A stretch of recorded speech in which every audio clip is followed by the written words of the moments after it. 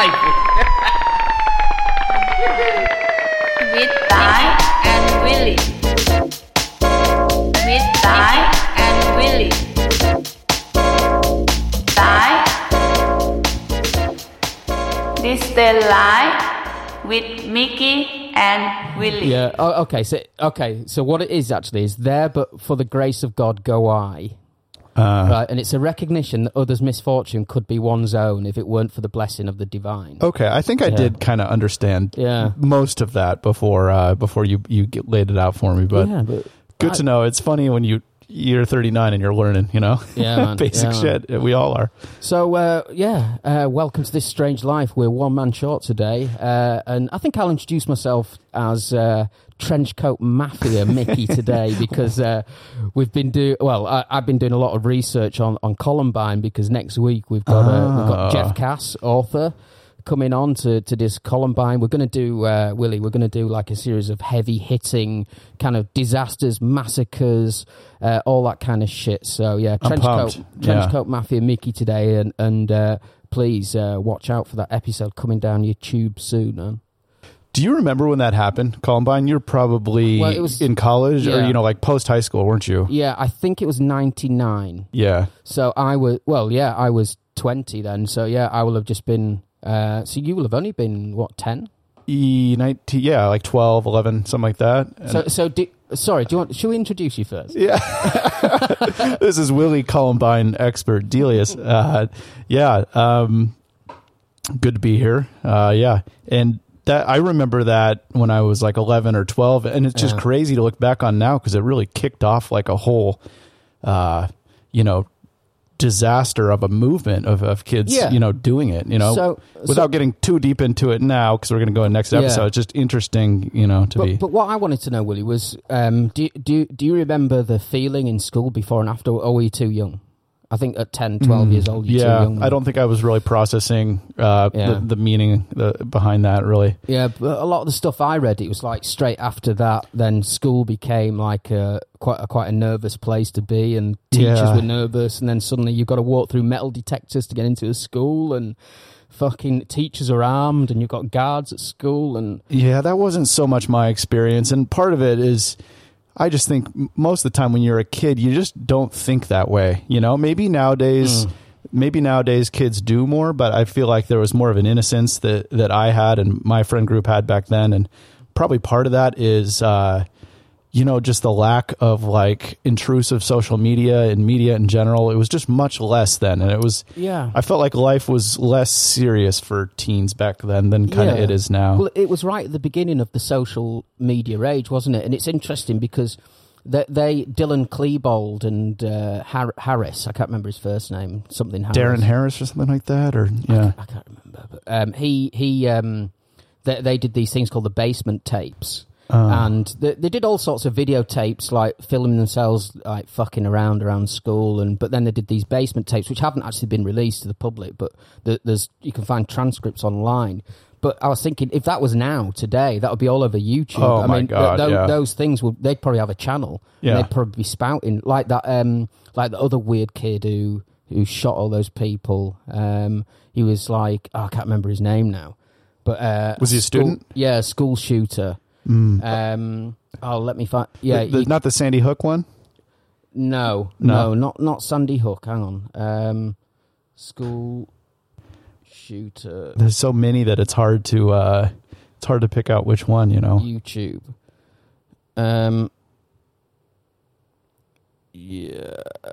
No, as you say, there's so many, and isn't it? I think you touched on it a little bit earlier in our conversation. You said that it wasn't really a thing, was it? No. Before then, and now it's like there's been so many, and it's almost like, do you ever think that sometimes just the idea of doing something isn't in people's consciousness, is it? Yeah, right. And then suddenly once somebody does it, it's like, poof, and then it suddenly opens up this whole new zeitgeist. Yeah. Yeah. And I feel it's like that with some terrorist attacks as well, isn't it? Totally. When like someone drives a car into people and then suddenly, that's right. And then it suddenly becomes the fucking new... Totally. But, it's in like terrorism. Oh man, I heard a great quote about terrorism. I don't know. I'm not going to remember it now. That's hard to remember But quotes. it was like theatrical.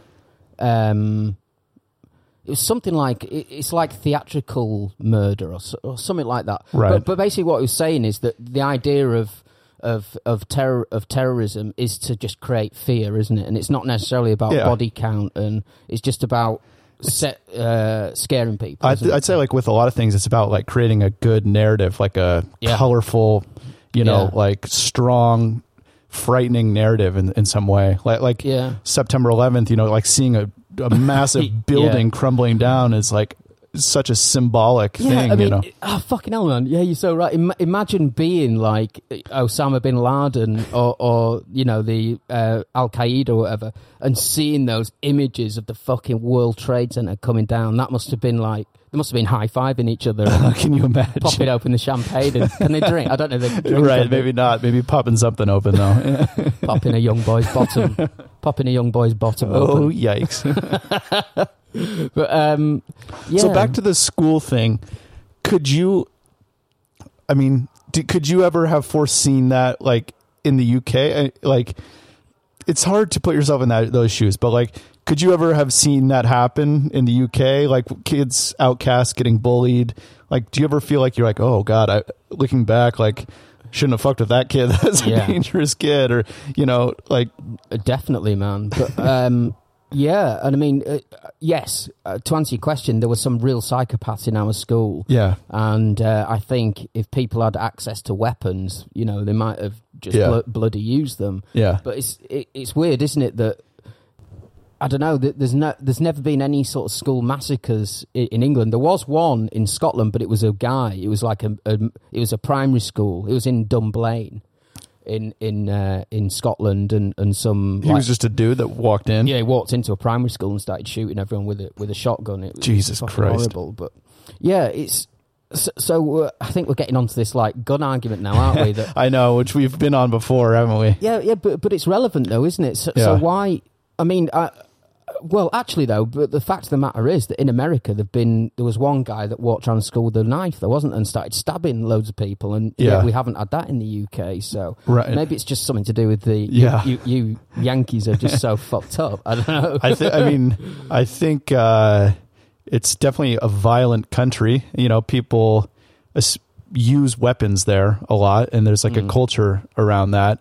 And then I just feel like Columbine like opened this floodgate there that maybe it, I don't know, for whatever reason it didn't cross borders, but it really proliferated all that kind of stuff, and it's definitely something that is scary, like mental health for teens, and that giving them, any teen with the internet access can find some way to wield a weapon, and it's just way more prevalent in the States, and it's definitely scary. And I think if I had kids, it'd be something that I would think about, Yeah. You'd have to. And it's just a bummer for... I'm just looking now at, on Wikipedia of stats, a list of school shootings in America. And you've got like 2000 Flint, Michigan. Yeah. 2000 Lake Worth, Florida. 2000... Well, you had 3 in 2000. One death, 2 deaths. 2 deaths, Kansas, 2... hang on. Why are there so many? There are 1, 2, 3, 4, 5, 6. 6 just in 2000, but there's only like 1 or 2 people dead. Right. But I guess like these aren't the really famous ones, are they? But you're right. It's just... I don't know how's it going to resolve itself, and the problem is that these people they do get attention, right? In the media, and I think the best thing that the media can do is not report on it, or just not give names out, and not make these people, because you hear. So why don't they? I'm sure it's a clicks thing, or but if you ran a media company and you knew you're doing good by not releasing this name and making somebody infamous, why would you not want to be a part of that? Yeah. Make some kind of alliance on it, you know? Well, in my research today, the Columbine shooting was like one of CNN's biggest ever viewerships. Yeah. So it's horrible to say, but you can see in like the fat cats with the cigars in the back rooms are all like high-fiving each other. Totally. Like, aren't they insane? What a great day for media. But I mean, you could really localize a lot of that to what happened in the Thai caves, you know? Like, look how into that event with those boys stuck in the caves. Yeah. I bet those media companies made a shitload more money the past couple of weeks than they had for the months before. Yeah, man. And then by the same token, the government, while they were in the cave, came out and said, when the boys get out of the cave, leave them the fuck alone. Don't interview them. And now, like, international news, like ABC in the States came in and interviewed like one of the 11-year-old boys, and there's no honor in the media game. You know, it's just. I saw like every day when the Thai cave thing came on TV at night, they had like their own little logo. Yeah. Didn't they? Of like the kids, like a little sort of cartoon sort of drawing of the kid. It was like a little logo almost for this like sort of averted disaster. But yeah, it's funny, isn't it? But again, it's news, isn't it? And we do want to see it, don't we? It's not that we don't want to see it. But what surprises me is that the amount of letters and like love proposals and stuff, these murderers and serial killers, specific and to Columbine or in general? Well, obviously they're dead now, but that it happens all the time. They always get like a load of proposals and like fan mail and shit, man. And oh man, that's so creepy. But I think. So it shows that humans are just attracted to, you know, darkness, infamy, fame, or you know, all that stuff. Yeah, like, and especially young. We people. have sometimes a hard time separating. Like, yeah, and it's probably something. I can just see that chair snapping, Willie. Yeah. Remember, like I'm pushing it right now. Yeah. I love to lean back in my chair, and it's pissed my parents off since I was like 10 years old. But sorry, where were we? But yeah. I think it does speak to a darkness that's inside us all, and I don't know, mate. It's fucking. I just think that maybe it's some like evolutionary thing that we want to follow the strongest and most like lethal person, because at the end of the day, and this is probably it, that if you're friends with that person and you're in that person's inner circle, then you're safe or something. So right. Yeah. It probably speaks to something like that. That makes sense to me. But yeah, I was just thinking about the whole high school thing though. How was high school for you? Was it a good experience? It was a good experience. Yeah. I had like a really strong friend group that I'm still sort of close with some of them today. Yeah. And I mean, of course, that at that age, you're just figuring out so much shit like you don't understand emotionally and stuff. But I didn't have a high school experience where like I needed to get out of there, you know, which I feel fortunate about, because a lot of people do, you know. Okay. And a lot of that's random too, you know. It's like how you navigate, you know, middle school, and then you get to high school, and are you like cool or not? And so much of that shit you're not in control of, you know. Life post high school is way more meritocracy than high school. So I feel a little bit lucky to be in that kind of group. But what about you? Yeah, so I think the same as you. My social life at high school was brilliant. Yeah. I was a part of. Have you ever seen the English TV show The In-Betweeners? Yeah, I have. So I wasn't one of the like popular kids, but I wasn't an outcast either. Yeah. And I had a great group of friends, and we were always the kids who were like smoking, you know, around the around the side of the sports hall, as it was in our school. You could go. We had like a little wooded area by the side of our sports hall, so we'd all go smoking cigarettes around there. And by the time we were 13, 14, we were smoking weed and really getting some ecstasy tablets and all that. So we had a great, and I'm still friends with most of those guys. So I had a great experience with socially at school. Yeah, but the school aspect, sitting in the lessons drove me mad. Yeah, like I fucking hated it. I hated learning. I fucking hated tests. Yeah. You know, like just the thought of doing a test, like you work hard all year, and it all boils down to this fucking 45-minute performance where it's not really about how fucking brainy you are. It's just about how well you remember shit. Yeah. You know, and that's bullshit, man. Right. It totally selects for like these certain criteria, you know, that are not really relevant to A, a lot of life, and B, it's like kind of unfair to put kids in this box where just this one set of, you know, circumstances. Were you good at success. revision? Revision like of writing? No, so maybe they call it something different in America, but Yeah. in England we call it when you're revising for your exams. Oh, so studying? Studying. Yeah. Yeah. Ooh, gosh, So, no. So what I used to do was get all my textbooks and like read through it, and then I'd record myself talking. Really? Like through all the shit. Yeah, and then What kind of device did you have back in the day to record? Oh, I had a flat tape recorder, which opened up at the top like an old VHS a video machine. I can picture, yeah. Yeah. So you used to have to hold play and record down at the same time, and then talk into it. So what I'd do is I'd go through all my notebooks for the year, and then I would condense all the important points down to one A4 piece of paper. And the way I did it. Is this interesting for people? Keep going, finish it. Yeah. Maybe not interesting for people. But what I'd do is I would then like write all the pertinent points down from the year and all like the important like shit I needed to know. But I wouldn't write it like at like 0 degrees. I'd write it at like different angles and like different. That would help you? It was like more pictorial. Sure. So it was like more of a piece of art. Yeah. And then I'd record that onto a tape and then listen to the tape while I went to sleep, because I'd That's heard, an interesting method. I'd heard somewhere that when you're going to sleep and you listen to something that you absorb it better. I think that's bullshit. That sounds like some pre-internet 1990s hearsay. But actually, I did pretty well I got like B's. I had a hard time like maintaining consistency with trying. Like I'd go through like good pit waves and bad waves where I just like didn't care, and I was more focused on social stuff. And you know, I wasn't a good studier, to be honest. Like I just lose focus or make excuses and stuff like that. Yeah. But still me too, do man. okay at the end of the day and So get the job done. Yeah. And my mum and dad split up when I was about 12, So when I was in my final year at school, I basically didn't go. You didn't have to? Like, there's nobody holding you accountable? Didn't have to, and there was nobody holding me accountable. But I did study, though, for my exams. So I really did try and sort of study, so I did pretty well.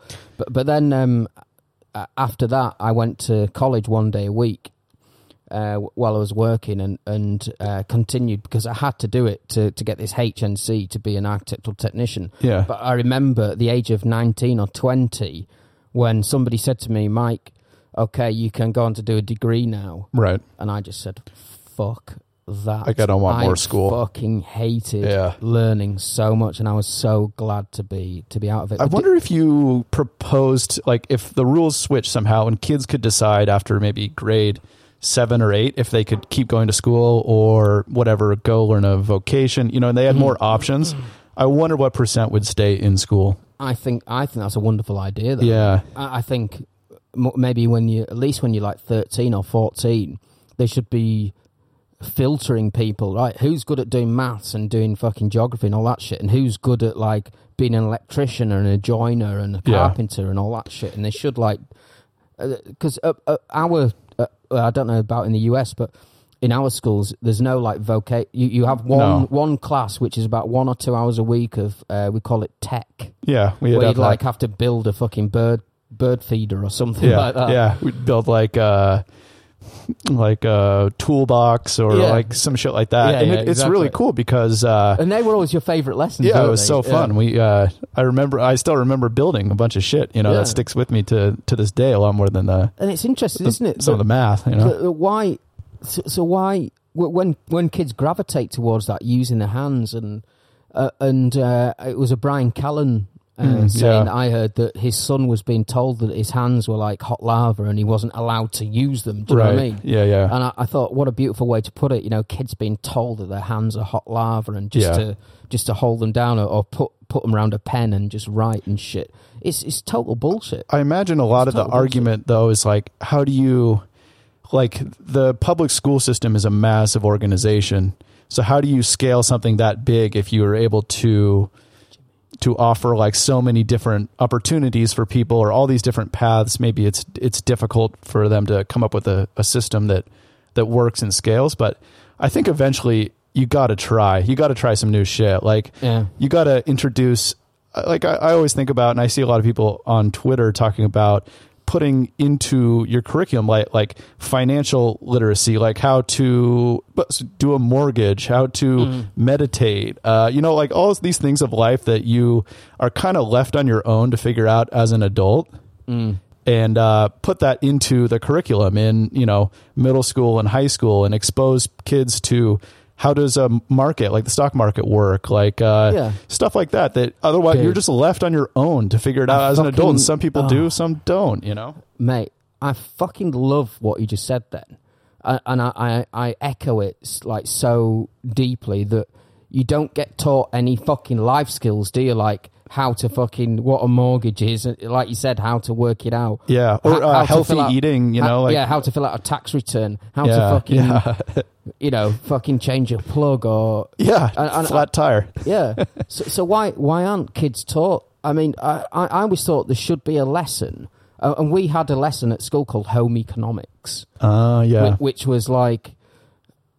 fucking how to, like, which part of the oven's the hottest, and how to like cook a fucking that needs to be updated for the 21st century. We had the same thing, but it was like baking a pie, like making a sweatshirt with a sewing machine, and it was a cool class, I remember that. But like there should be more of that, and that should be integrated into like in math, like teach some applied math to the stock market, or how credit cards work and credit and that kind of stuff, so that people have an understanding of that at a younger age, so that you don't make really shitty decisions when you're exposed to that freedom when you're 21 or 23 or whatever. That'd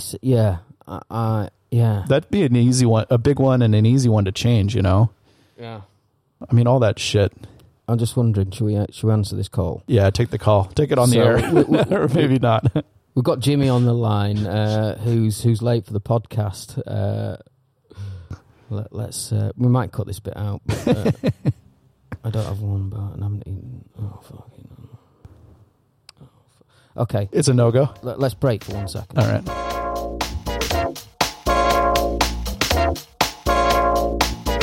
Hey, we're back. Apologies for that. Yeah, we had Crypto Jimmy calling in. The legend. Jimmy, if you're listening, sort your head out.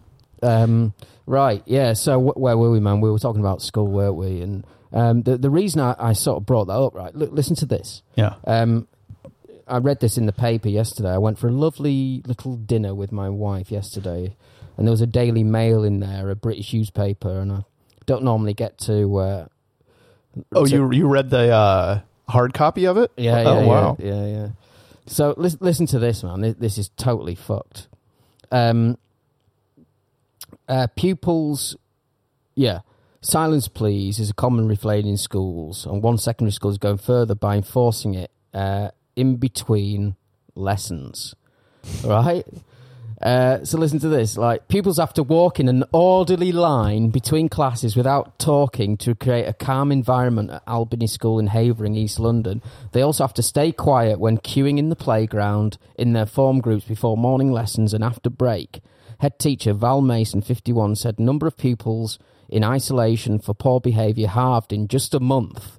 And after she brought the new rules. There are several reasons why we did it. Listen to this, Willie. That we wanted to create a calm and academic atmosphere like a high-end institution. Right? Listen to this. The second reason is that we believe in equality for all, so even your meekest, most underconfident child should be given the space to grow. And the third is that silence creates a very mutual, respectful relationship between students and staff. I mean, what the fuck? Right, sitting quietly in lessons for an hour is fucking crazy enough for some kids. I mean, there, but by the grace of God, go I. Oh, I managed to sit there in a reasonably fucking good and calm manner, but some kids were just bouncing off walls. And nowadays they're drugged, aren't they? And this is a big problem. And like I said before, they're told that their hands are like hot lava and they can't use them. And I wonder if as many kids are drugged in the UK as they are in the US, but it's a big problem in the US, right? Sure, yeah. Overprescribed. Yeah, and when you're a kid, you want to fucking bounce off the wall, don't you? You want to run around. Yeah. I mean, if you remember the school holidays and the summer holidays, you'd be out from 8 in the morning till fucking 8 at night till your mum called you in. Yep. And you'd be fucking running all round all day. I mean, do you remember at school at lunchtime in the lessons? Did you used to play sport? Yeah, we call recess. That was the best part of the day. And you used to we play played football. Football, yeah. And even in the 10-minute one in the morning and afternoon, we'd go out and we'd play football, and we'd come in with our shirts were like grass stained and we're sweating, and it was fucking great. Those like 10-minute or 30-minute or 45-minute lunchtime releases were so good. Yeah. So imagine now, not only can you not fucking talk in lessons, but in between class, that time where you get to gossip with your mates and talk about fucking last night's TV and which girls you think are fit and all that, that nice time that you have with your mates and walking to class and shit, that's gone as well. So it's fucked. But my question is, though, is this like an extreme crazy outlier, or do you think this is the trend where everybody's going? I fucking hope not, right? Yeah. I hope not, but I don't know, mate. Maybe that is where it's going. This like participation fucking shit where we don't have winners and losers, and everything's set up for the lowest and weakest kid. And it can't. It sort be of like seems that. like the reason they're shooting for like equality of outcome, as opposed to individuality and free market. We're going to forces. breed a generation of losers. We're going to breed a generation of wet fannies. We're going to breed a generation of people who can't take, who aren't strong, who aren't leaders, who aren't well-rounded people. I mean, I know. I can't imagine my school experience having to do that. Like there's times that you're with your friends in between classes. You have 5 minutes. You used to running down corridors shouting like fucking. We used to go and try and sneak a couple of fucking drags off a cigarette in before, and then being told. So now basically those kids are basically silent, basically all day, and apart from maybe a little bit of lunchtime. That is not how a young brain and a young kid wants to fucking live their life. People have energy, and I don't know, and I think it's exactly the same in adult life as well, Willie. Yeah. People who don't exercise and they don't go out and run around and they don't release that energy. Your body needs it, man. You're fucking... I mean, we're only like how many generations removed from farmers and hunters and gatherers? Yeah. Well, probably quite a lot, actually, hunters and gatherers. But, a few there, yeah. But at least like working with our hands on farms and shit. Yeah, no more than two, pretty much. Or, yeah, exactly. And now we've been told to fucking sit still and stay silent. And it's just not what the human body is designed to do. Yeah. And I don't know, man. I mean, I know you go running as much as I do. Yeah. And my best moment of the day are during and after physical exercise and during and after a run. Yeah. And it's just an outlet. It's like your fucking body is buzzing and it's like just wanting to... Where does that energy go if you don't go on that run, Like I think it stores up. It stores up and kind of begins to...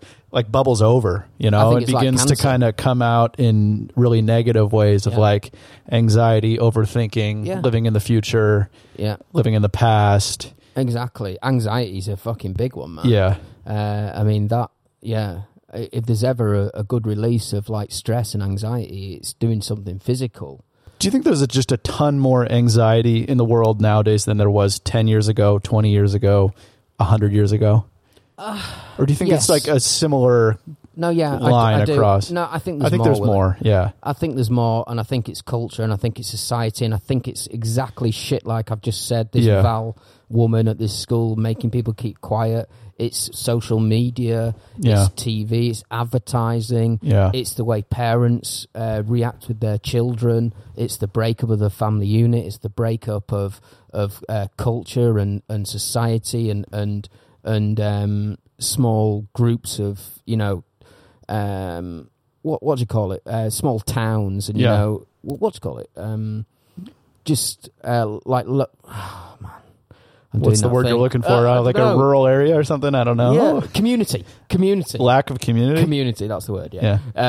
So it's like we don't have... Well, I mean, I do. I have a good community of people and a decent community of friends. But a not lot of so people much, don't. not like your neighbors, you know? It's not like it probably was back in the day, you know, where the people around you and you have community that way. Here nowadays... It's about cultivating a community. Yeah. So, and a lot of that's digital now. Yeah. So you're like me. You live in a building, right? And most of my neighbors like stories. Do you know them? I smile at them. You know, I don't really. I know a couple of them. Yeah, a little bit. I probably speak to 2 out of maybe 50 or 100. People. So it is weird, but But so I guess. There's positives and negatives, right, of social media. One is that it breaks down the sort of local community, but the second thing is that it opens up another community, a more global community of people that you can connect to if you have weird kinks or, you know, if you're a zoo. Who was it we had on a couple weeks ago that was like, social media is super powerful, but we're all just using it the wrong way for the wrong reasons? That was my brother. Was it? That was Jimmy. Yeah. We had him on. Yeah. He said we're just using it the wrong way. I mean, he's so right. I think that was a decent insight. Actually. Yeah. We're not using it for what it's supposed to be used for. But what's it supposed to be used for then? I know there is nothing really it's supposed to be used for, but I think he means productively. You know, like net productivity. Yeah. And the thing that I'm cynical about though is that's just how things are though. Like it's not suddenly going to change, you know, like we are like kind of a vain species and we are attracted to certain things, and social media accentuates those urges and feelings. And it's like a runaway train now, you know, I feel like the toothpaste is out of the tube unless there's some big shift that fucking smacks us back across. But are we interested in shiny things and new things? And do you think inherently we are? Yeah. Do you think that? I mean, I guess our fascination with gold and like precious metals and beautiful jewelry does go back a long time. There's like an intrinsic thing to that, you know, where it's not just you want to have value. It's like you want to look cool, or you know this is scarce. You know, I don't know. For a long time, for thousands of years, all over the world, gold is cool and valuable. You know, But didn't you know when Columbus and all those guys discovered in inverted commas America? Didn't the Native Americans have no concept of like possessions, and they didn't understand like why gold was so important for them and stuff, and yet there were apparently mountains of gold and silver and shit, weren't there, in America, and Columbus just basically fucking pillaged it all, didn't it? But I think, he does. Yeah, but I don't know. So I guess it's not inherent for everybody, but like look at Thailand, you know, it's just here, you know, most places in the world it has some value, but how do we even get onto that? Well, we were talking about social media and marketing and stuff like that, and how and why we're susceptible to all this bullshit. Yeah. But I don't know. Are we using social media wrong? And I was thinking the other day, I was having a bit of a nostalgia trip. Mm. And those are fun sometimes. Yeah, like I just mentioned before, like when you're on school holiday and stuff when you're younger, and you go out playing all day, man. Did you used to do that? Yeah. Go out at maybe 8 a.m, and there was no cell phones, man. No. So my mum would stand on the step of our back door late at night and go, "Michael, dinner's ready." You know, people used to shout. Yeah. They used to just fucking shout shit. That was the best means of communication, huh? Yeah. Now that's a text. That's funny. Yeah. We used to go into local pubs and stuff to use like the public telephone. To call home, like check in or some shit. Yeah.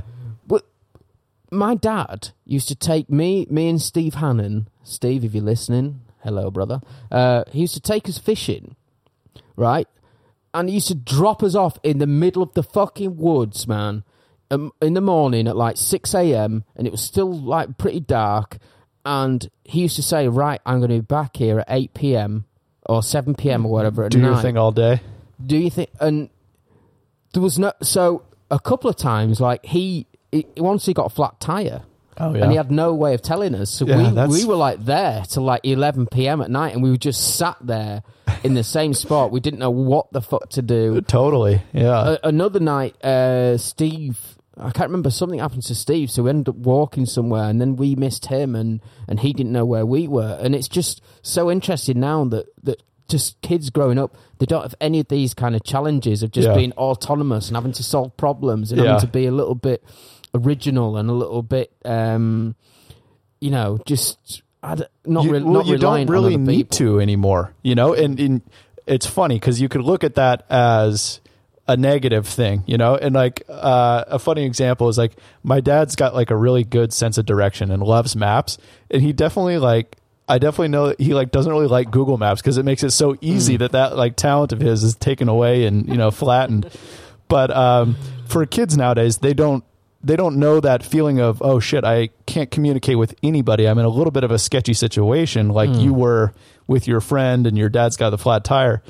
Nowadays, that's a text, or that's a drop a pin. And it is a step forward, but you definitely lose a little bit of the like sportsmanship of figuring out, how to solve those problems and stuff. Yeah. And how's that going to affect society as we go through the years? Are people going to grow up without any sense of danger and any sense of how to deal with like a crisis? dealing with adversity? Yeah, I think there could be something there. I mean, are we going to grow up with like, I don't know, like in 100? Well, maybe that'll be better. Maybe in 100 years' time there'll be no war, there'll be no conflict or anything because everyone's just like, ooh, I don't want to get involved in this shit, and we don't have the muscle for it anymore. We don't have that needle for it. I don't know. I don't see that happening. Yeah, because there's always going to be assholes. There's always going to be assholes that want more, Yeah, and I guess even if depends how hungry you are. And I guess even if we are growing up in these like safe environments in America and the UK, there's still fucking Middle East where people are basically, well, there's still it's still pretty rural, isn't it? And they're still running around in quite small communities, and there's cultures and countries where maybe they haven't been at the top of the economic food chain like the US and the UK for so long, and they're super hungry to, level up, like a lot of folks in China that like really are trying to grab the bull by the horns on like working their asses off, and they're motivated and stuff like that. I mean, why is Africa? Why has that never been like the top of the economic food chain? Is it just because of years of repression and have you ever colonialism and all that jazz didn't serve Africa very well. Have you ever met African people? Nigerians and all that? Nigerians, not really. They're fucking cool, man. Yeah. They're really cool. They're really fucking family-orientated, entrepreneurs. I love them. Everybody I've met from Nigeria. I've met a couple of Somalians. I've been to Egypt before on holiday.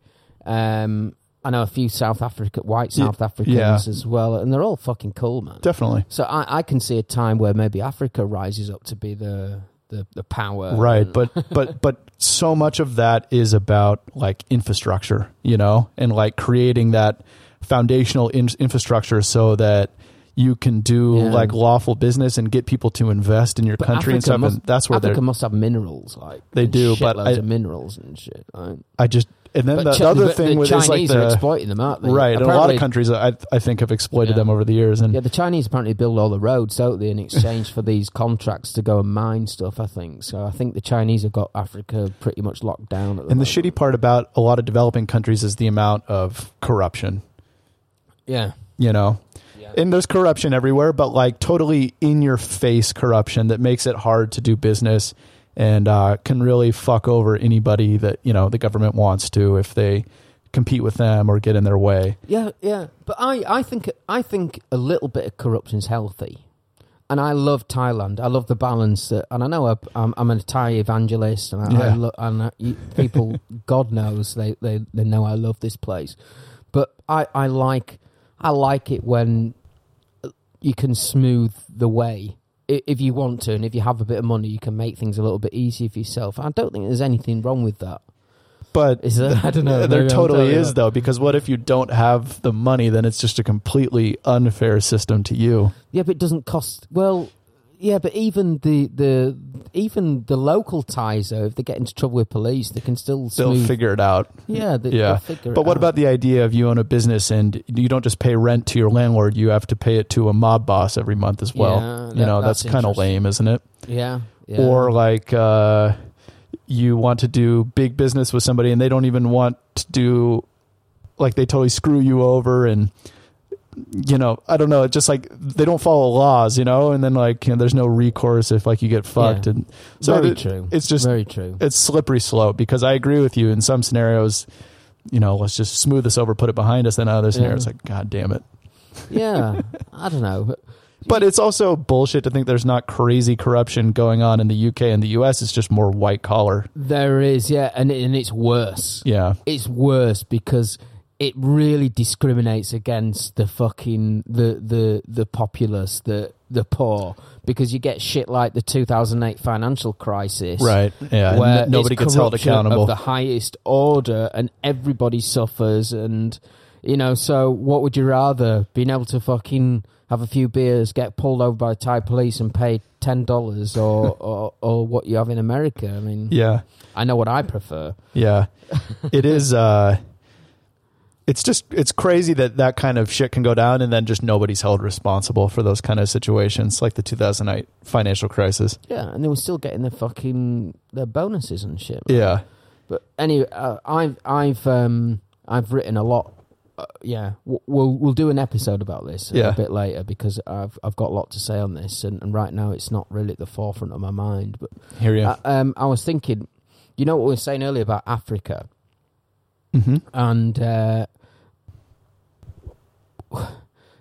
I read this story on BBC, right? Doesn't it? Right. Firstly, doesn't it feel weird to you that right now, when we've got AI and virtual reality, and we're at there's people at the forefront of technology, that there's still people not wearing any clothes in the Amazon jungle, or the hunting, and they're still living like they were 1,000 or 2,000 years ago. Doesn't that? I started really fucking my mind with it this morning on my run. I was running around the park and just thinking, like, how can the two things exist in the same place at one time? Yeah, it's totally weird. And I was sparked because of this this story on the BBC about this. They call it, in inverted commas, the world's loneliest man, which is bullshit, because he's not lonely, is he? Anyway, it's basically this 50-something man has been living alone in the Brazilian Amazon for 22 years after the last members of his tribe were murdered. The shaky video, filmed at a distance, released by the Brazilian government's indigenous agency FUNAI, shows a muscular man cutting down a tree with an axe, and the footage has been shared around the world, but there's more to it than it meets the eye. And what they're basically saying, that it's a political thing, because they have to prove that this guy is alive to leave this area of the jungle as protected. I see, yeah. Because once this guy dies, they're going to fucking move in with and chop the down, fucking trees down. How fucking sad is that? Yeah. So it's... There's a similar story even more recently about a guy in Japan who's been living on an island for like 25 years or something. Yeah. I think I read something. And then he had to leave the island for some reason, and they're not letting him go back to live there alone. Really? Yeah. But isn't it weird, though? Yeah. That you can't be homeless. You can't now. You can't just live in the woods. You can't just build a house in the woods and live and catch your own food and live autonomously. That's illegal. Right. You can't actually do that now. There's no way. There's no support structure in place for people to do that. It's Right. illegal. Because I went down a rabbit hole again earlier this week about the homeless population in LA. And a lot of these people, they're ex like war vets and shit. And that's common. They just want to drop out of society, and they just want to live in tents, and they're happy to do a bit of begging and do a bit of busking or whatever. And it's just, these people are so maligned and so sort of badly thought of in society. But why, if I wanted to drop out of society and just go and live in a shack in the woods... Why can't you? Or why shouldn't you be allowed to? Definitely in England you couldn't do it, because there's no public land. So everything's owned by somebody. Right. I mean, we have like the Yorkshire Moors and stuff like that, but I still think they're owned by maybe the royal family. I don't know, actually. I think they're owned by barons. There's places in the States I'm sure you can easily go get lost, especially in the western part of the States where there's a ton of in the land. Pacific Northwest. Yeah, that's right? where I'm from, but it get cold there, though. Yeah. So if you wanted, could you go and build a cabin in the Pacific Northwest? No, you couldn't, could you? No. You But would why need to not? you would need to own land. Yeah. Because I don't think you can use public land for setting up a dwelling and living there and shitting there and all that stuff. I think that there's red tape around that. It's just so... Doesn't it fuck with your mind, though, when you think that you can't... Yeah. Now, you have to own a bricks and mortar house in a city Yeah. to be that's the way. part of society. You Right. can't... I don't know. I find something weird about that. Backtracking a bit to what you said earlier about how just much of a mind fuck it is that people are choosing to live, like that guy in Brazil or the guy in Japan. It's just sometimes your worldview can really shrink to like yourself and your own problems, and that's what you care about. And then you got to take a step back and like really look at like how different we all live, because it's totally insane. And especially as an expat, when like maybe, I don't know, you're working hard and you had a rough day of work or something, and like then you go outside and they're like, most of these people don't even speak the same language as me. Most of them have no fucking idea what I'm worried about, and like it doesn't matter to them at all. And I just gotta remind myself of that sometimes. Like, your problems are so small beans to like everything out there in the world. Everybody's choosing to live and talk and do totally different things, and just like take it easy on your problems, Yeah, man. And I think, problems like before. The problem would be your problem would be that there wasn't enough food around for you to hunt, and you'd have to spend twice as long in the day hunting. Or your problem would be that somebody got sick, and there wasn't really any medicine to save them, Right. to save you. Or Those are real, tangible problems, Yeah. And have you ever heard of the documentary called Happy People, A Year in the Tiger? I don't think so. It's a documentary by Werner Herzog. Okay. And it's a documentary depicting the life and work of trappers in the Bakhita. Where?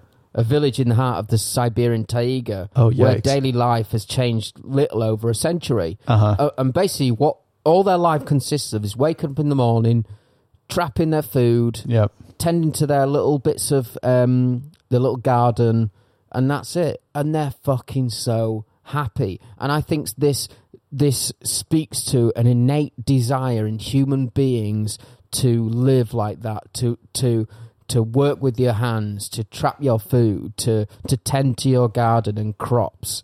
And I think this has been completely lost. Do you think we're going to evolutionarily bypass that? We might go past. We might move beyond it. But have you ever lit a fire? Of course, yeah. It feels and the great. satisfaction of lighting Yeah. a fire and sitting around a fire. Isn't that such a beautiful... Yeah, that is a great example man. of... There's like a sentimentality to that is very Yeah. like rooting, Yeah, the human relationship with fire, I think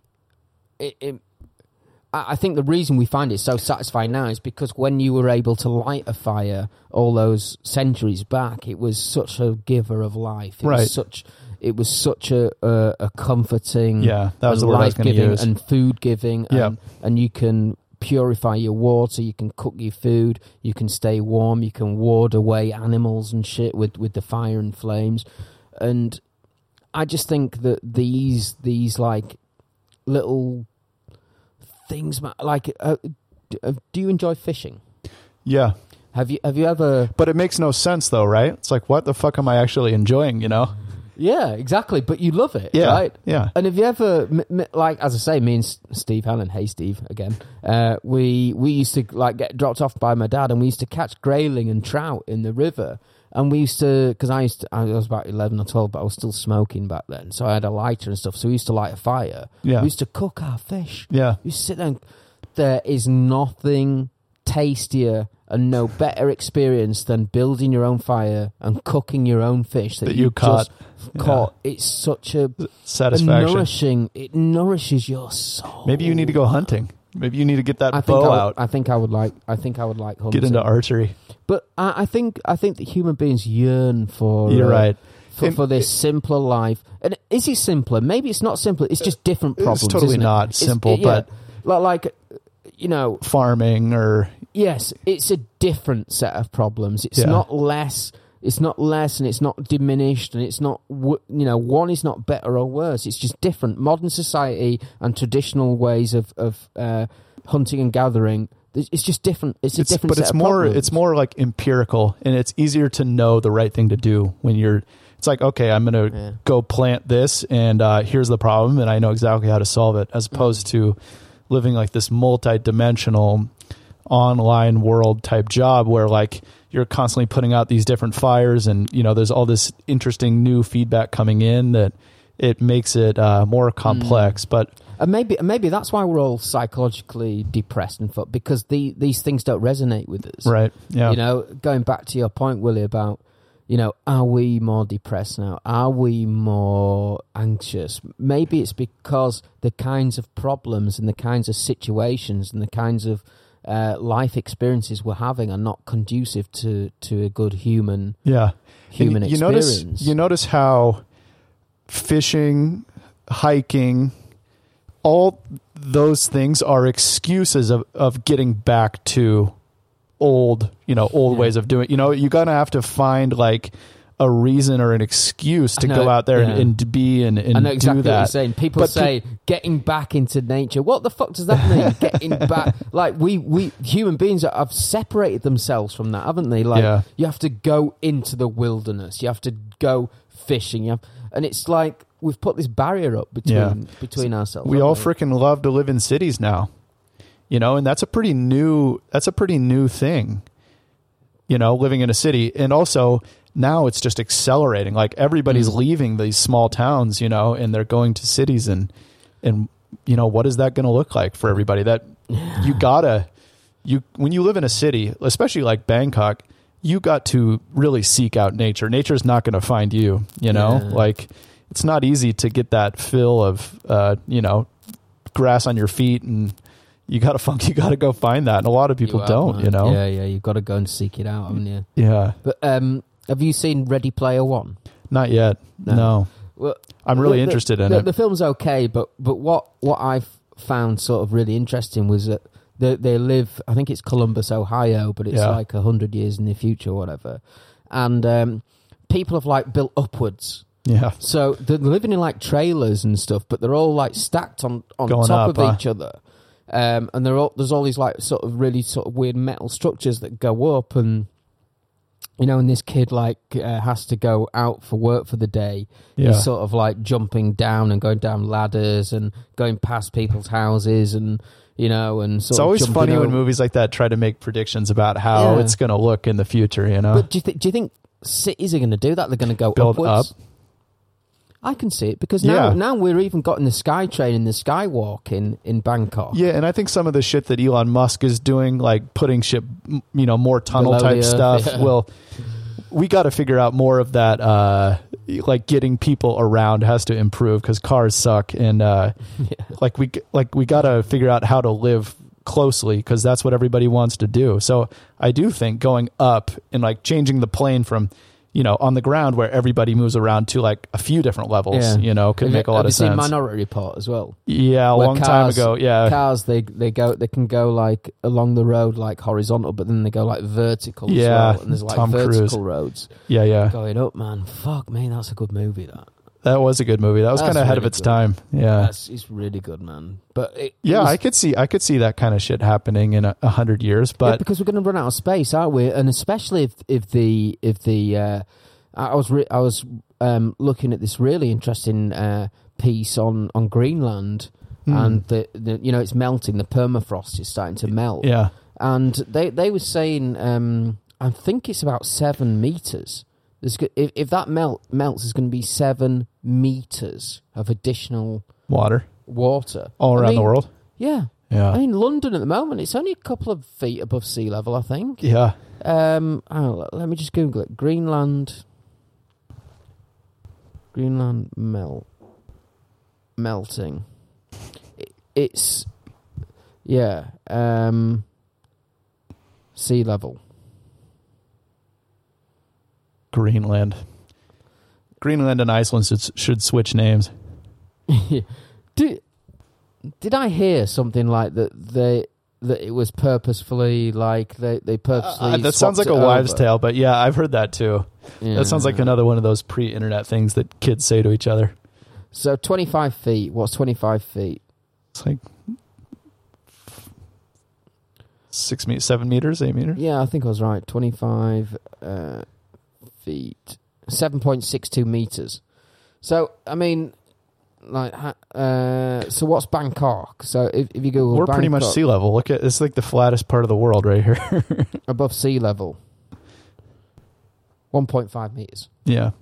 So we'd be 6 meters underwater here. But it's not going to go like that. No, it's not going to. But I'd love to see a global map. In fact, I'm sure you could find. I'm probably can find. Yeah. But with 7 meters rising sea level, and this is where it's probably going to happen, Willie. That we're going to start going up and down because there's no fucking lateral space left. It's like, yeah, you got to go fucking. I don't know. Well, it's interesting though because there's no space left. But if you ever I think Eddie Bravo made the point, like you fly in an airplane, there's a lot of space out there that nobody's living in. Is it desirable? Maybe not. But there is space to go.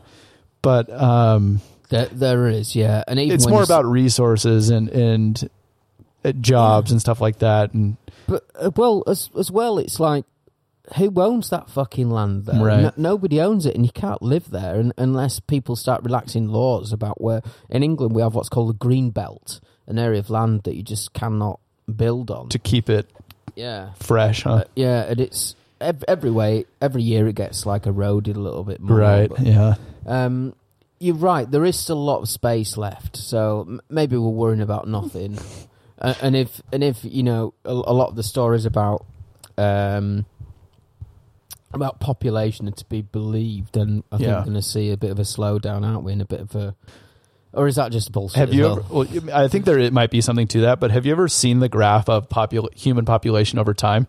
And it's pretty much like this, and then it's like a vertical Bitcoin parabolic, straight up. You're like, puts into perspective. Yeah. And have you ever seen that website where it's like births on Earth, and it's like there's like a ticker of that's so people. Crazy when you think about the scale of the world, and there's that many babies everywhere popping out every day. Yeah, like imagine if no, in fact I'm paraphrasing something someone said on another podcast, but if you could see on a screen like every single baby that was being born crying around you, like like millions and millions of babies just like popping out of vaginas just all over the world every second. It's fucking crazy. Sometimes it can kind of blow your mind if you think about the fact that there's actually like 7 billion other people on the earth. Like think about like celebrities, you're like right now they're probably in bed, over in the UK or the US.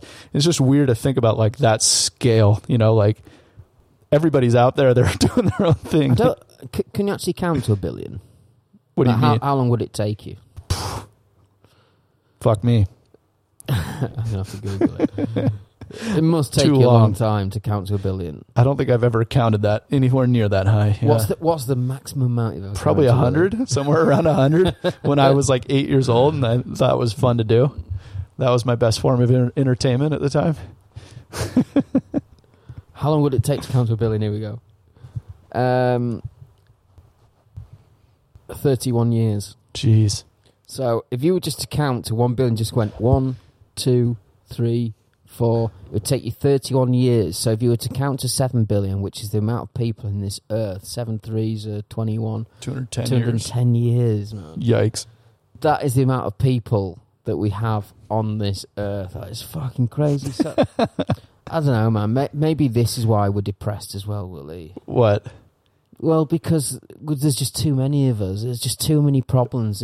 We're just seeing too much fucking.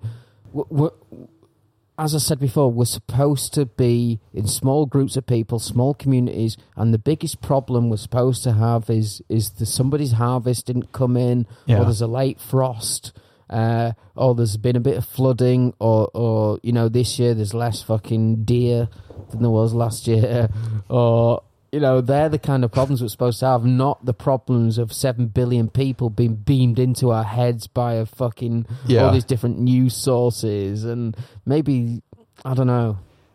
Have you ever been depressed? I don't think I've ever been like clinically, or like not for a long term. Like what I've noticed, and sometimes lately, like everything's just a little bit harder to do, like to convince myself to. Well, lately, like not like, I just mean like I go in and out of that sometimes, where it's like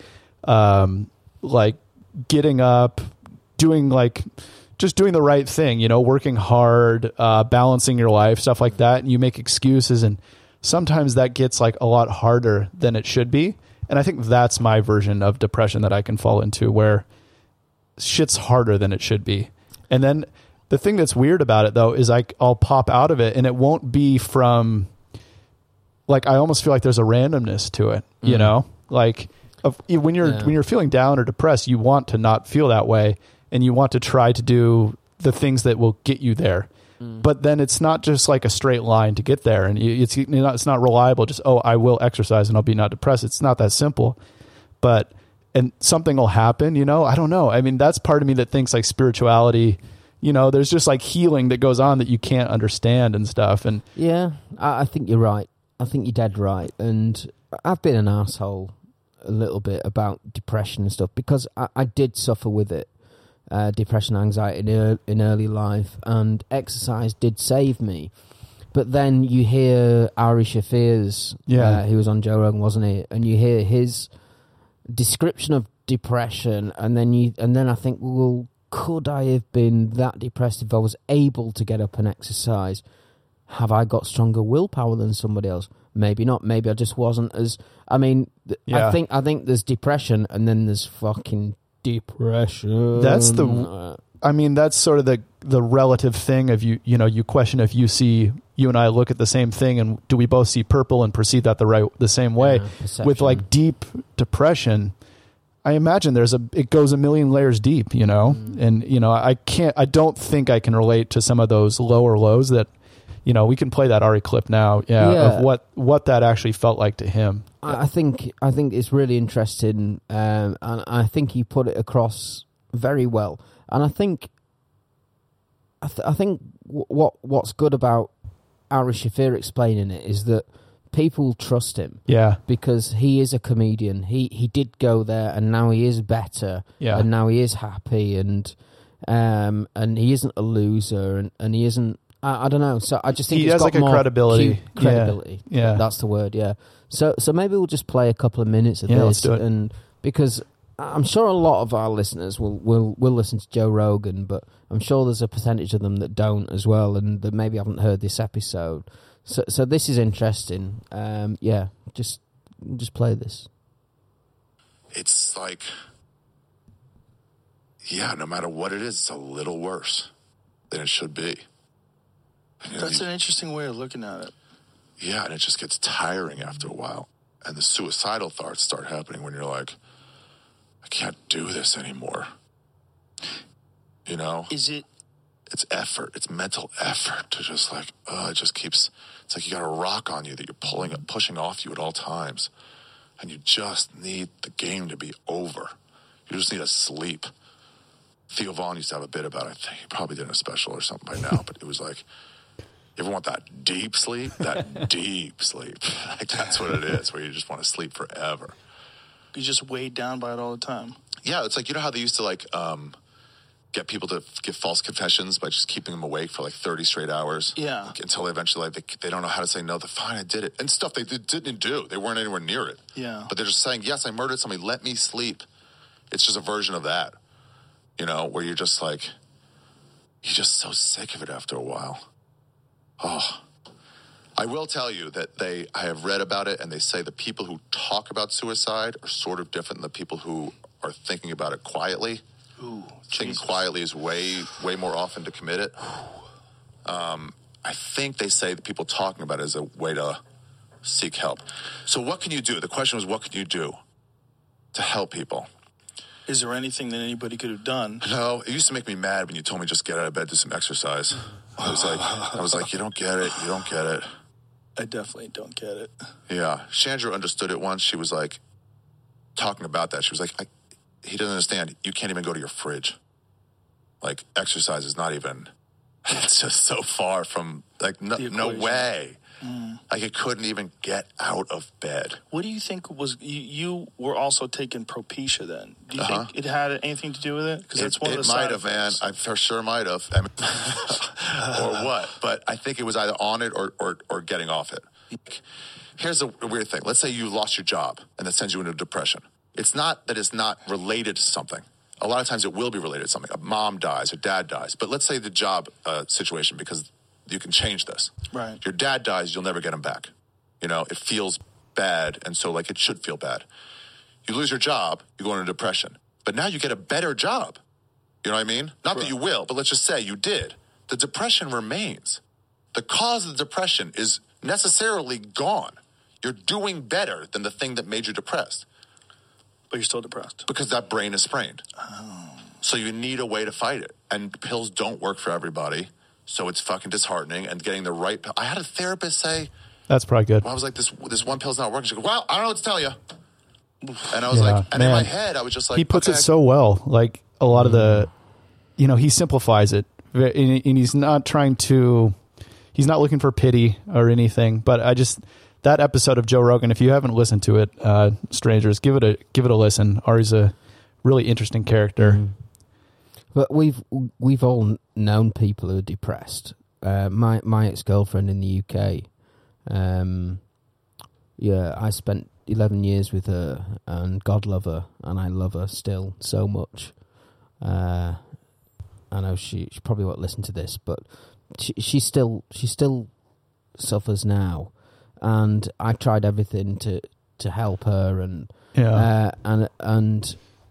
you know, and people who are close to us on this podcast as well, who are in a similar situation, and you know, I always say just get up and go out and exercise, and because it helped me, I think it can help them. Yeah, but maybe there's an extra layer below where you can't. Right. But then okay, so. But then what, though, Willie? Yeah. What, just lay in bed, though, for the rest of your life? What do you think of his idea of, like, a sprained brain? Like, you know, I think there's something... I kind of look at it often as, like, there's... If you're feeling depressed, there's certain needs that you're not fulfilling. And I think exercise could be one of those. But it could also be, like, a strong community around you or meaningful work and stuff like that. Can I ask you this question, though, Willie? Like, if you are really depressed and somebody says to you, oh... Okay, why don't you go out and exercise? And you say, I can't exercise. And you say, well, okay, maybe you need to go out and find a job. And they say, I can't find a job. Well then, what do you say? Do you What's say, next? Well, all right, we'll just fucking lay there then. Right, What are you going to do? I mean, fucking hell, it drives That's me... why it's so hard to help people in this scenario. And that's why Joe posed the question to Ari, said, what can you do to help somebody? Like, I mean, if you listen to that whole clip through, eventually he basically says there's not that much you can actually do to meaningfully help somebody that's in that deep depression. And it's sad. And that's why it's a really complicated issue that we can't just fix, you know, because when somebody's down in the dumps, they don't want the help, you know, they don't want your help. They don't. And that's why, like, seeking help is such a big thing. Because if somebody's going to look for help, that means that they're kind of on the right track to at least trying to correct some of this stuff, as opposed to just laying around. I don't know how you help somebody in that scenario. What about when someone's depressed and they've got no work? Yeah, and then they haven't been working for a while, and then they've got no money. That's a negative feedback loop, isn't it? And then, you know, how can you help someone at that point? I think there's I think there's an opportunity to have a guest on to talk about some of that stuff. I'd love to, because I have no expertise on that, but I'd love to hear somebody. In my experience, when you're depressed and anxious, a really good way to think about it is that you will get smaller. And I'll tell you what I mean by that. Like about 2 or 3 years ago was the last bout I had, and you find that first you your circle of friends gets smaller. Right. That's the first sign, right? And then second, you're down to one or two friends, and that's like the next sign. And then the second thing is your world gets smaller because you don't go out of your condo so much, right? So your world shrinks again.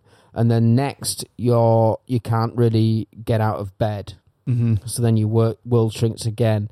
And what happened to me was then I couldn't get out of bed, and then I just had the same TV show on repeat all the time, Big Bang Theory or something, because it was just like mindless. So then my world shrunk again, and then it got to the point with me where I was sitting in the same fucking spot in my bed, watching the same TV show over again, not speaking to anyone and not doing anything. And so that's how bad mine got. It was pretty bad, but I managed to turn it round by motivate myself to go out every day and exercise every day for 90 days, and I've spoke about it ad nauseum. That's what I did, and that helped me.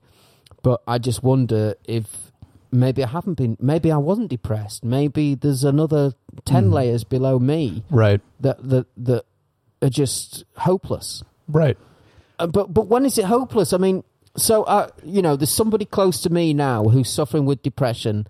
Okay, what do I do? Do I just Is it hopeless, or well, you can't take that attitude, right? If you want to help, it's just defeating to think that. But they don't want to go running. They don't want to go out running. They don't want to go and find a job. They don't want to go and do this. They don't want to go and do that. What? Because they can't. They say they can't do it. Right. Well, then what can you do to help them? Don't know. Do you just have to wait for them to find their own way? I think that's part of it. Is you're trying to put your conclusion for what they need onto them, and they need to figure that out organically. I think they need to get to the point where they're accepting of help, or they're looking to improve their life. But right now they can't, but maybe someday they will be able to. But that's really hard for somebody trying to help. What do you actually do in the meantime? Such a fucking waste of life. You got to worry about them. You got to really worry about them. Life is so short, though. To waste like a year or two of your life, it's sad. Not progressing anything, not doing anything. It pains me because life is beautiful and life is full of so many fucking weird and wonderful experiences. And we're here in Bangkok, and life's crazy, and you're walking around, and there's lady boys and fucking male taxi drivers grooming each other, and fucking. All these different cultures, and people saying, come into my shop and come into my bar, and shouting, and there's taxis beeping, and it's such a rich, beautiful existence that I just can't understand. You got to be open to that. And like you said, if you keep shrinking your world and cutting things and people and experiences out, you're not even seeing that at that point. You're not even perceiving that as good or beautiful, I don't think, anymore. I think you're in your bubble, and your problems are all you're thinking about. But and God knows, I'm worried that it's going to happen to me again. Yeah. And I worry about being around people with depression and anxiety, because I worry that it's going to rub off on me. And I think it is. In a way, I do. Because until you know that it's possible to go to those places, like what we were saying with the high school shooting shit earlier, until you know that that's possible, it's not in your mind. Right. I remember a few years ago, a friend of mine was depressed, and he said to me, Mike, I just can't do my job anymore. I can't do like the simple task that I'm supposed to do at my job. And I'd never thought about that. Had never come into my mind before. And then 2 years ago, I was thinking, oh, fuck, I can't do the fucking simple shit at my job now. And it never even entered my mind before until my mate told me that shit. Yeah. And it's like these ideas that until somebody gives that spark and blows on it and it turns into fire, that it's, I don't know. So what are some things other than exercise that you think helped you? Diet, exercise, eating clean, right now I'm eating a lot of beetroot and onions and peppers and fucking just cut out all the sugar. Yeah. I'm still drinking a lot of beer, but so there's that. So eating clean, cutting out beer. Yeah. Which I'm a slave to, and I probably won't do, and it's very difficult for me to do. Sunlight, getting out into the sun. What about socially? Like, do you need to seek out? Did that help to seek out? Yeah, it does. Although sometimes your social life can make you feel even worse, because especially if you're hanging around pricks, and hanging around fucking people who are just negative, right? Vampires. Exactly. Energy vampire. Yeah, we know those. So I think it depends on your social scene. Sometimes it might be better to step away from it. That's true. Like, especially if it's like a more negative, from people's outlooks to, drinking too much or, partying, things like that. Like, that's not sustainably great for your mental health either. So I think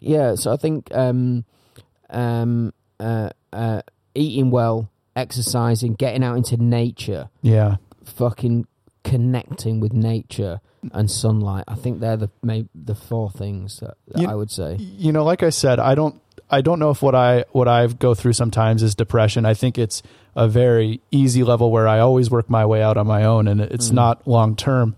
But I know the feeling of that. I think I can relate to people that are really depressed and don't want to do anything, don't want to help, because even when I'm like agitated and, feeling a little bit like anxious, it's like I sort of feel like often my trigger, like my reaction to that, the first one is like don't do any of the things that you're talking about. Don't exercise, and I have to beat my way through that. I'm kind of just like, it's my ego or something, like locking myself in, like lock yourself in your bedroom. Yeah, and like isolate myself and work it out that way, But then you got to find your path to knowing, because it's not logical, is it? Right. That's the thing. So it's kind of like your mind playing a trick. They're not fucking logical beings. They're not logical little devils or angels sitting on your shoulder. It's and that's what it is. I do believe it's like a devil sitting on your shoulder. Depression. It's like somebody whispering into your ear, sitting on your right shoulder, going, "Mike, don't go out. Just stay in. Yeah, you're very happy. Don't go out. Don't go into the sun. Don't exercise. Just do what you're comfortable with." And now think about how easy it is to be at home and just kill time with TV or internet Netflix. Or all those stuff. It's never been easier. So that's almost, I think, contributing to that negative feedback loop, is we don't need, we're able to trick ourselves easily that we're being entertained when maybe that's adding to our despair, Fuck, man. And then another kind of negative about being an adult is that so much of most people's social lives is built around like drinking, like all Western culture in the States and the UK. It's like so much of what you look forward to on the weekend is like getting together and drinking a depressant. Yeah. It is. It's kind of fucked. And most people don't even really think of it that way. They haven't really gotten to that level of like thinking what they're actually doing, because it's just what you do. It's what you were kind of trained to do from like a high school on. You work hard during the week to blow off steam, but is that really good model? Yeah, and God knows, Willie, that when I'm drinking more, it's not immediate. But say if I have 1 week where I've gone to 2 or 3 different parties, we've had 2 or 3 podcasts and we've drunk a shitload. Yeah. The next week, or even like the next 10 days, I can. There's feel residual effects, some of which you probably you're not even aware of, and some of you are. But I think it, that moderation game of drinking is, everybody's got to find their balance for that, Because I hate that feeling of wasting a whole day of no productivity, and well, that's another thing, Willie. I tell you what. So what have we said so far? Exercise, diet, getting out into nature, sunlight, being productive, man. Yeah, doing something, feeling proud. That's an interesting one. Something. Yeah, man. I think that's an important one, and I think a lot of people have a hole there. But then depression. When you're in the depths of depression, you're not going to do anything, are you? So it's like, again, a negative a negative loop, isn't it? It's like a vicious circle. Totally. Oh, man. And if you're in that circle, it's like you got to find some exit, right? Something needs to shift. And is it going to... That's why I think if you can make it exercise, that is a good, easy way out of that, you know? Because if you start exercising, so much of the life is like the butterfly effect, you know? And it's like if you go running that one day, you'll meet somebody and it'll get you a job, you know, and interview, and then you make a friend, and then all of a sudden, boom, you're out of it. Yeah. But as opposed to look at some of the other options, like, okay, I need to get a good job, but that's like a daunting task for somebody that's in despair. You know, it's like go to a job interview, be judged, not get it, failure. I'm going to feel worse. You know, so when you're in that really negative feedback loop, you gotta look for any exit you can find. Yeah, yeah, and again, I've spoken about this a lot on this podcast, but you know, if you boil it down to my little theory about being an avatar, you know, in a simulation, that for put yourself in those situations, for your controller, for your God, for your guide, for the guy that's on the other side of the PlayStation 4.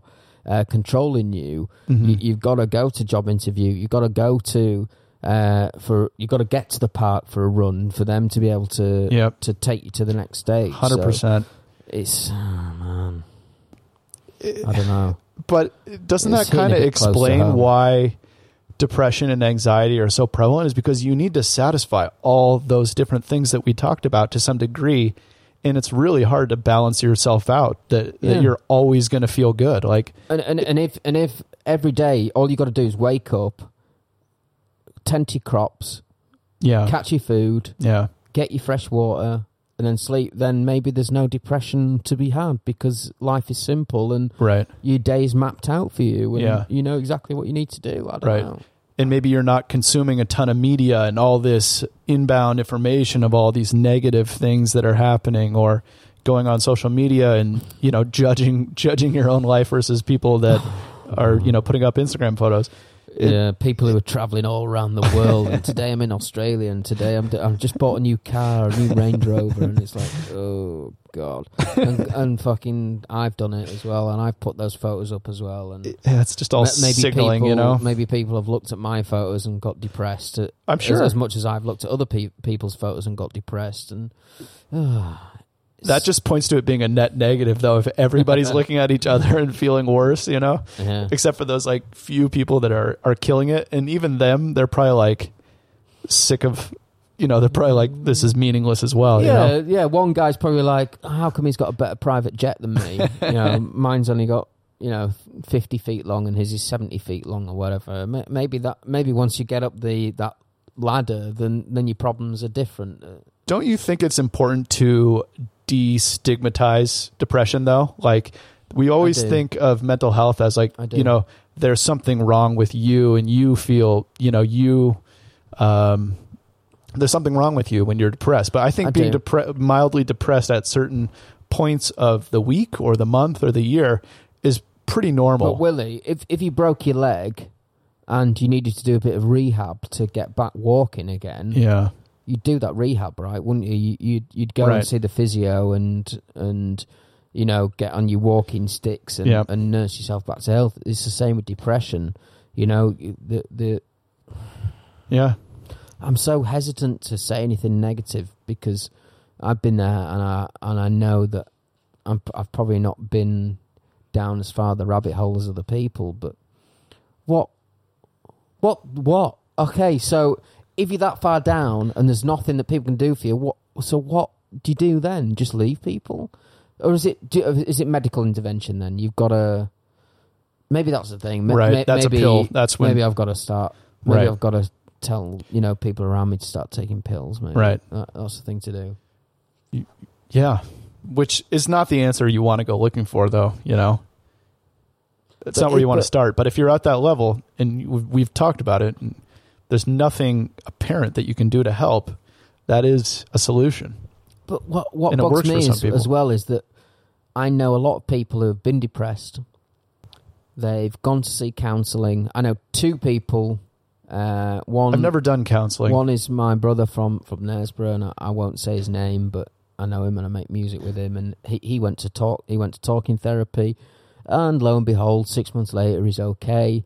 And another guy I know from York, he had to take pills for a few weeks and went to see a psychiatrist and had a few sessions, and he get better as well. So how come I think certain people manage to find their way out of it? I think the problem is when it's depression mixed with laziness. Yeah. Depression mixed with not being proactive and having a zest for life and not really enjoying life and stuff. I think it's when those two things combine together that you have real problems. You're definitely right. Have you ever seen a therapist and like talked out stuff in that regard? No, I haven't either. My mate who did that and subsequently got better, he's always saying that I should do it. But. No, I actually think it'd be an interesting experience, to go like, or even with somebody like Hamid, to just go in there and be super honest with how you're feeling and how, your emotional scars and your history and all that. What's different to that in this podcast though? This is quite therapeutic, isn't it? It is. It definitely is. But number one, you're talking to somebody who is like a professional and trained, and especially if it's a really good one that you believe in, that's number one. Number two, I guess, would be like privacy or, not sharing all of your shit with the world, I think is, changes the dynamic a little bit, those two things. Yeah. But I do think having a podcast and just talking is a certain form of therapy. Yeah, definitely. Should we lighten things up a bit? Sure. I want to do a regular segment now when we do these hangouts because we do like talking about people putting things up their bums, don't we? or indeed up their cocks. Jimmy, yikes. Chinese boy. So I want to call this segment He Put What Where? You need a cradle jingle for that or something. No, I've got one. It goes, he put what where? He put what where? He put what where? He put what up his bum or cock? I love it. So I'll do a bit of a better one than that. Oh, strangers, if you're out there and you can do us a little jingle for he put what where? He put what up his bum or cock?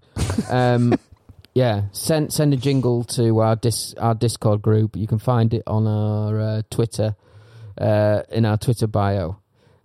So, here we go.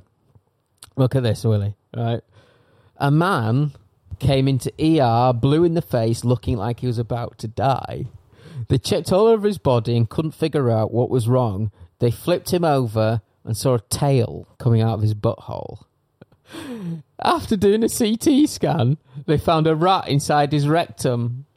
The rat had bit off part of his colon, and the man was suffering from internal bleeding, which is why his face turned blue. Apparently, the man decided to place a condom over the live rat to suffocate it, and then put it up his butt so its breathing would hit his prostate and he would feel the pleasure. Oh my God. Can you imagine the rat biting your colon? The man made a full recovery, but the poor rat died. Oh my God. Where was that? I don't know. Oh, is that recent? I don't know. That's just one of the craziest. Yeah, I've got loads, mate. I've got loads of these, but I'm going to save them for our future episodes. But that's one of the most fucked up things I've heard. Did you sticking a live rat in a condom? There was always a rumor about Mel. Who was it? Not Mel Gibson. Another actor. Yeah, that he had a gerbil stuck up his ass, up his bum. That's a great rumor. Who was it? Because he actually ruined his career. I don't think it was Mel Gibson. I feel like I would have heard that. Is there somebody like A-list? Yeah. Huh. Oh, Richard Gere. Here it is. It's on Snopes. It's actually on Snopes. Rumours that he had a hoary urban legend reports a celebrity was taken to a hospital in emergency room with a gerbil removed from his rectum. Richard Gere was taken to hospital emergency room to have a gerbil removed from his rectum. Rating false. Snopes. I don't want to read. It's quite. It's too long. But okay, basically, Richard will give you the credit. You didn't do it. But he lost fucking acting roles because of this. Have you never heard that? Don't think so. No. Oh, man. Yeah. Good to know, though. And there was a man as well I think it was in China, that put an eel. That sounds exciting. Yeah, that sounds well. It's certainly the right shape, isn't it? Yeah, slippery. And he said that he did it because he was suffering with constipation. Just no chance that's true. But what's he going to do? Like eat your poo or something? Yeah. I don't know. It's pretty weird what people do when I guess it's boredom or curiosity or just kinks. Like fetish type stuff that people will take serious chances. You know? Yeah. I mean, I was going to save this for another week, but no, I'll save it for another week. Too good to save. Yeah. I'll save it for another week. But suffice to say that, you know, especially in the gay world, there's a lot of things shoved up people's bottoms, which shouldn't really be there, man. Oh man! But it's just, I don't know, that like the story last week of where Jimmy was talking about that Chinese guy or Japanese guy, whatever, was putting that USB thing up. It's just what makes people like, you know, can you imagine now like scanning around this room and like you're like, oh, a bottle, oh, okay, let's put it on my bum. It's just what takes you from that sort of just fucking, you know, watching TV or whatever to the actual having that thing shoved I think up it's your incremental. cock. You probably start something small and then I don't know, you build up balls to do it bigger and bigger, and then all of a sudden, oh shit, I took this way too far. It's the excuses though, Willie, that people come up with, like I slipped and fell on this bottle and it went right in my bum somehow through the jeans that I was wearing as well. Oh man, I don't know. He put where he put what of his bum? Oh cock. Anyway, I think you've got to get off soon, Willie, right? What time is it? It's getting close to 4 p.m. All right. Yeah, let's sign off. So, yeah, I just wanted to firstly thank our sponsors, Nextpack. So what do Nextpack do? They're like a solution for last mile delivery. Exactly. So like package theft, or you know how if you order packages nowadays, like you often have to ship it to your work or something inconvenient because you're not home during the day. This would be a process where you could get a specific time, often in the evening, where they could do that last mile of delivery when it's convenient for you. And even if you've got like a local shop or a house or something, you can open it up for... Make money, monetize like Uber style. Yeah, so it can be a hub for people to come and collect their parcels and stuff. So that's Nextpack. Go and check them out. Zest. NEXTPAKK, right? Zest. So Zest are our other sponsors, so they're a Masternode project. Friend of the pod. Yeah, Mike Doty, all those guys, good friends of the podcast. And yeah, they've got a nice charitable element to them, which is great. And the return on investment for the Masternodes is pretty cool. I can't remember exactly what it is at the moment, but... Couple 100%. Yeah, it's pretty good, man. So for those listeners who don't really know what a Masternode is, basically you buy a bunch of cryptocurrency coins, you put them in a wallet, and then they make more cryptocurrency coins. Come and ask us in the Discord. We'll tell you exactly. Yeah. So, yeah, strangers, which is what we like to call the fans of this show, come and see us in our Discord group. So it's all over our Twitter, and it's on our website as well at thisstrange.life. Yeah. There's a link to our Discord there. Come and have a chat with us. Willie, where can people find you? Yeah, you can find me at Willie Delius on Twitter. Or, just want to say, like, in the light of our topic today, we'd love to hear some of your guys' stories on, like, the way you feel about anxiety and depression. It's kind of a theme of this show, and in general, I'd say it's like dealing with that kind of stuff and how that's changing. So if you ever want to hop in the Discord, we'd love to share with you guys there about that kind of stuff. Two-way feedback. Yeah, I'm so glad you said that, Willie. No, that's great. And if people are feeling down as well and they don't know where to go, then send me a DM. And I've got a bit of experience with this shit. I'm not saying I can diagnose you, but I'm sure we can. I'm sure we can help. But we understand, man, and we understand if you're feeling a bit shitty and a bit down. That and we'll continue to talk about it because we've all suffered with mental issues and psychological issues on this show, so it's going to be a long running theme. So I'm Crypto Mickey on Twitter. Come and follow me, and at Strange Life This on Twitter and Strange Life Biz on Instagram. And come into the Discord, please. Come into the Discord. Let's set a little task for people. Come to the Discord and say Mickey is a prick. Just come into the Discord and say Mickey's a prick, and we'll see how many people are actually listening. All right. All right, guys. Peace out. Bye. Adios. Love you. See you next week.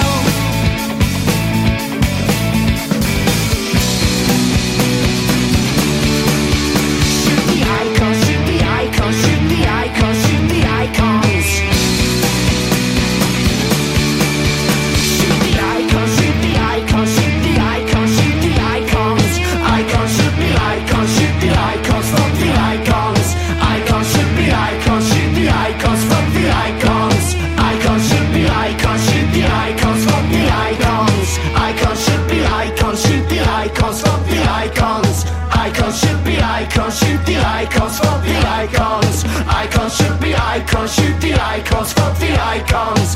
Icons should be icons, shoot the icons, fuck the icons. Icons should be icons, shoot the icons, fuck the icons. Icons should be icons, shoot the icons, fuck the icons.